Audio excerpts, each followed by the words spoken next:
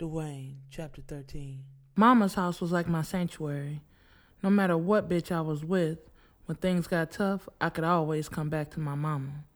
So this morning, instead of looking at the Aryan's face, I was at Mama's crib getting some air in her home cooking. No matter how early it was, Mama was always up and dressed. Her dress was perfectly pressed. Her long hair was twisted into a bun. Her jet black hair was fading white. Strings of white were invading her head, but she was aging gracefully.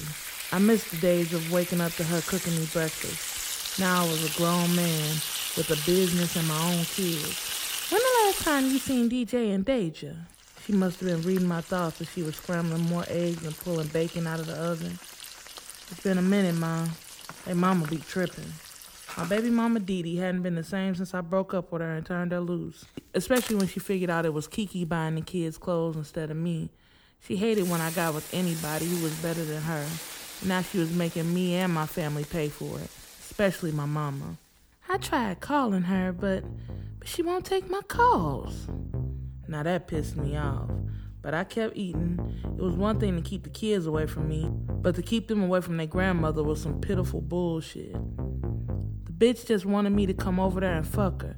If I did that, everything would be all right in the world. Kiera said she was going to file papers to get me custody, but that was before everything got fucked up between us.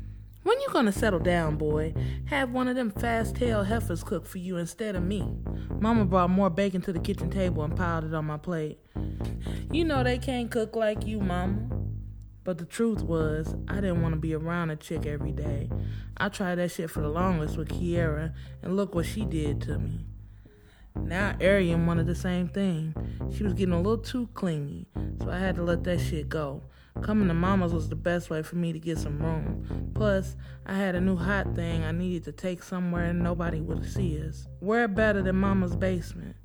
This would be the one place that Aryan would be too afraid to come checking up on me. She knew Mama wouldn't play her trying to run up in her crib. That shit would be too disrespectful, even for her hood ass. Aryan was my main chick by default right now, and that meant the big dog needed his space. She needed to know that the big dog sometimes jumped the fence. Slow down, child. You eating like you starving. She was right. Pushing the pancakes in my mouth, I couldn't help it. Last night still had me tired. You know me, Ma. I love when you cook breakfast. Pancakes, fried potatoes, bacon, eggs were all piled on the table for me. But the slamming of the basement door made Mama turn around. I told the bitch to be quiet when she left, to make sure she closed the door quietly so Mama didn't hear. But sure enough, she heard the door slam. Who is that downstairs? She looked out the window. I kept eating and pretending like I didn't hear her. Boy, you better answer me. I still said nothing, as I thought about how that bitch sucked me up last night. I wanted her to be gone before Mama woke up, but I couldn't keep her lips off my dick. Dwayne Sharif, who is this girl walking down my driveway? That's my friend, Mom. I left it at that, but of course she wanted to know more. Your friend? Who you got in my house and didn't tell me, boy? She always made me feel like a little boy when she went on this shit. I grabbed another pancake trying to drown her out, but she kept going. Boy, you over there eating like you got another baby on the way. Now that made me stop chewing. Don't say that shit, Mom. You trying to jinx me? She almost made me want to leave, but I was still hungry. She might have been right. With all my other kids, I ate like a released hostage when they got pregnant. Boy, you already jinxed. Your damn daddy's blood runs through your veins. She was right about that. My daddy may have more hoes than anybody I knew. Yeah, remember when he said he had more women than Macy's had dresses? I laughed, but Mama didn't crack a smile. Come on, Ma. You know you're not still mad at him, are you? My dad had been dead for years, and Mama still refused to say his name. She brought him up only every now and then, but it was never in a positive way. It was always to tell me not to go down his road, but I couldn't help it if I was a ladies' man. No, sir, I'm not mad at him, she said, stepping over me and rubbing my head. I'm just sorry I wasn't able to stop you from being like him. He wasn't that bad of a man, Ma. He did what he had to do. Only if he was still here. I thought about my pops all the time, wishing I could talk to him about the shit I had going on, but he died years ago. Him not being here is his fault. She sat down in the chair beside me. I hated when she got like this, just saying shit because she was bitter. I love my mama, but whatever happened between her and my pop was their business. Ma, I don't really want to go into that. Like, all that stuff was between y'all. Having a heart attack wasn't his fault. No, son.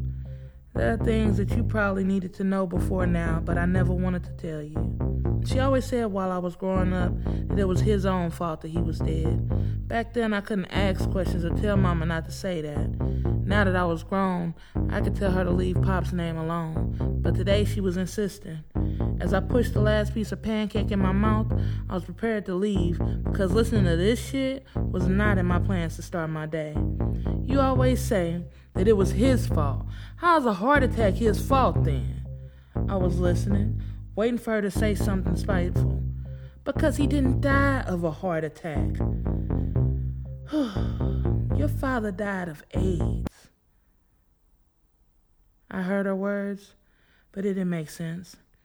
My daddy wasn't sick, or coughing, or skinny with spots all over his face. Pops didn't have no AIDS. What are you talking about? Before I could ask her, she got up from the table, walked to her room, and returned a minute later with a paper that she handed me.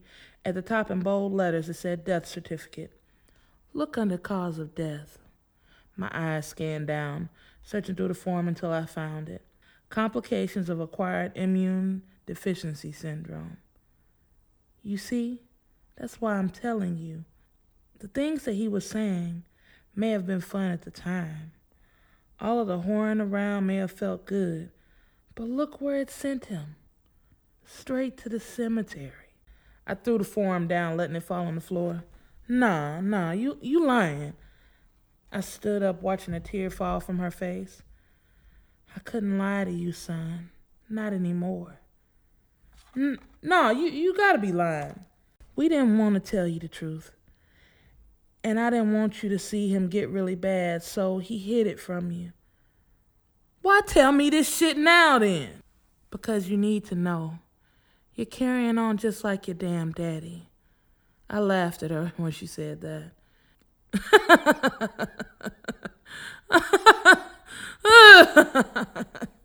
Getting up from the table, I knew my time coming over to Mama's house was over.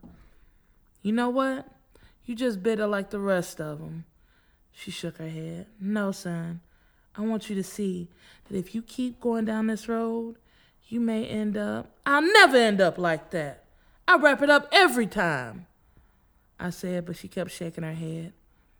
I ain't no dumb motherfucker out here. I ain't getting that shit.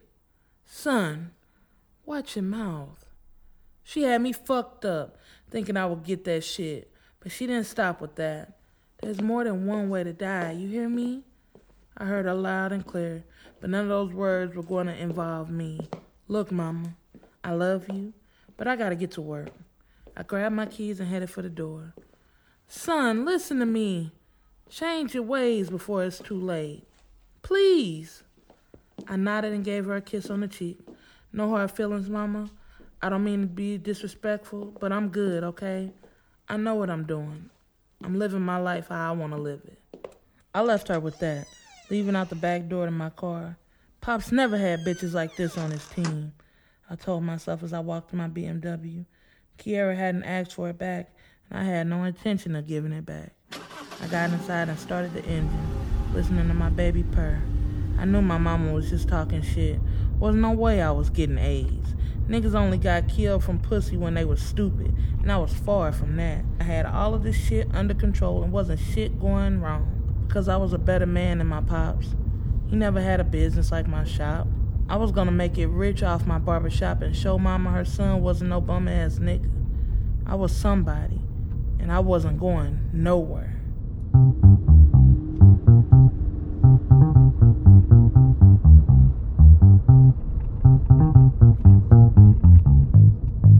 What's up, y'all? It's your girl, Soleil. Don't forget to subscribe to the podcast so you can be the first one to get new episodes.